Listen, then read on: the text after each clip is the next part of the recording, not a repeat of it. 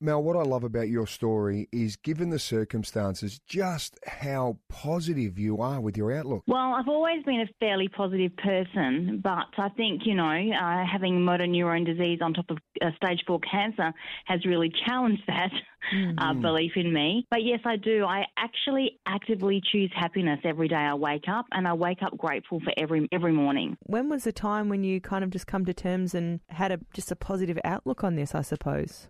Well, it's happened twice. First with the stage 4 cancer, and that was in 2017. And then at the beginning of this year, January, was the motor neurone disease diagnosis. That did shake me a little. It's hard to believe that I would get that on top of the stage 4 cancer. It was like, really? And I gave myself a couple of days. I actually literally said to Chris, my husband, I'm going to give myself a couple of days to really feel sorry for myself and to really, feel sad about this. And I did. And then after 3 days, I thought, well, that's enough.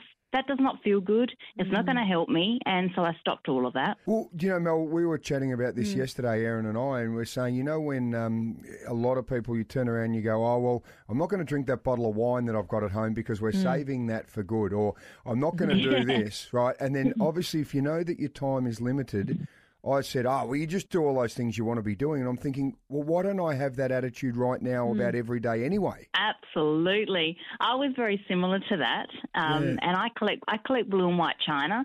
And when I got sick initially, I said to Chris, damn it, we're going to use it every day. So we use our really good china every day. Wow. Mel, is that your message to people? Just to live in the now and just to, open that expensive bottle of wine and use the fancy china?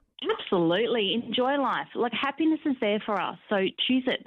Choose it every moment. Why not? Life is a gift, and you can get so lost in all the problems these days, You're not going to find happiness there. I'm not going to find my wellness in my sickness, so I don't focus on it. Your husband, Chris, of course, who knows this building a lot better than we do because he was here for a long, long time, very successfully with Kim, Ali and Dazaldi. Tell us about his support for you.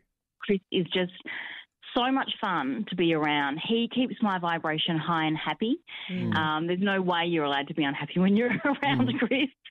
And that's really important. And, on top of that, he's basically given up his dreams to take care of me. And he literally does everything for me now. I'm in a wheelchair. And so he does everything. He's absolutely incredible. And for anyone that's caring for someone, I have to say you are an amazing human.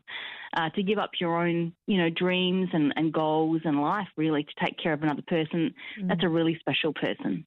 It's crazy. Yeah. Sorry, I'm, a bit emotional. Well, sorry. Mel, just listening to you then, it's inspiring because it's making me reconsider all the things I complain and bitch about.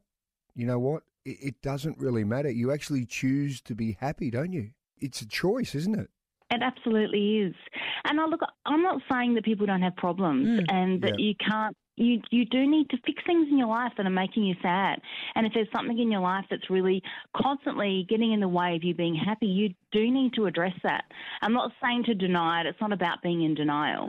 It's just about turning it around and finding the silver lining, as they say, finding the good stuff in there and maybe sorting out the stuff that's constantly a problem. Make it a priority to do that. Yeah. If it's stealing your happiness, it's stealing your life. You're spending too much time on it. That's bloody good advice. Erin Phillips and Soda in the Morning. Adelaide's #1 breakfast show. Mix 102.3.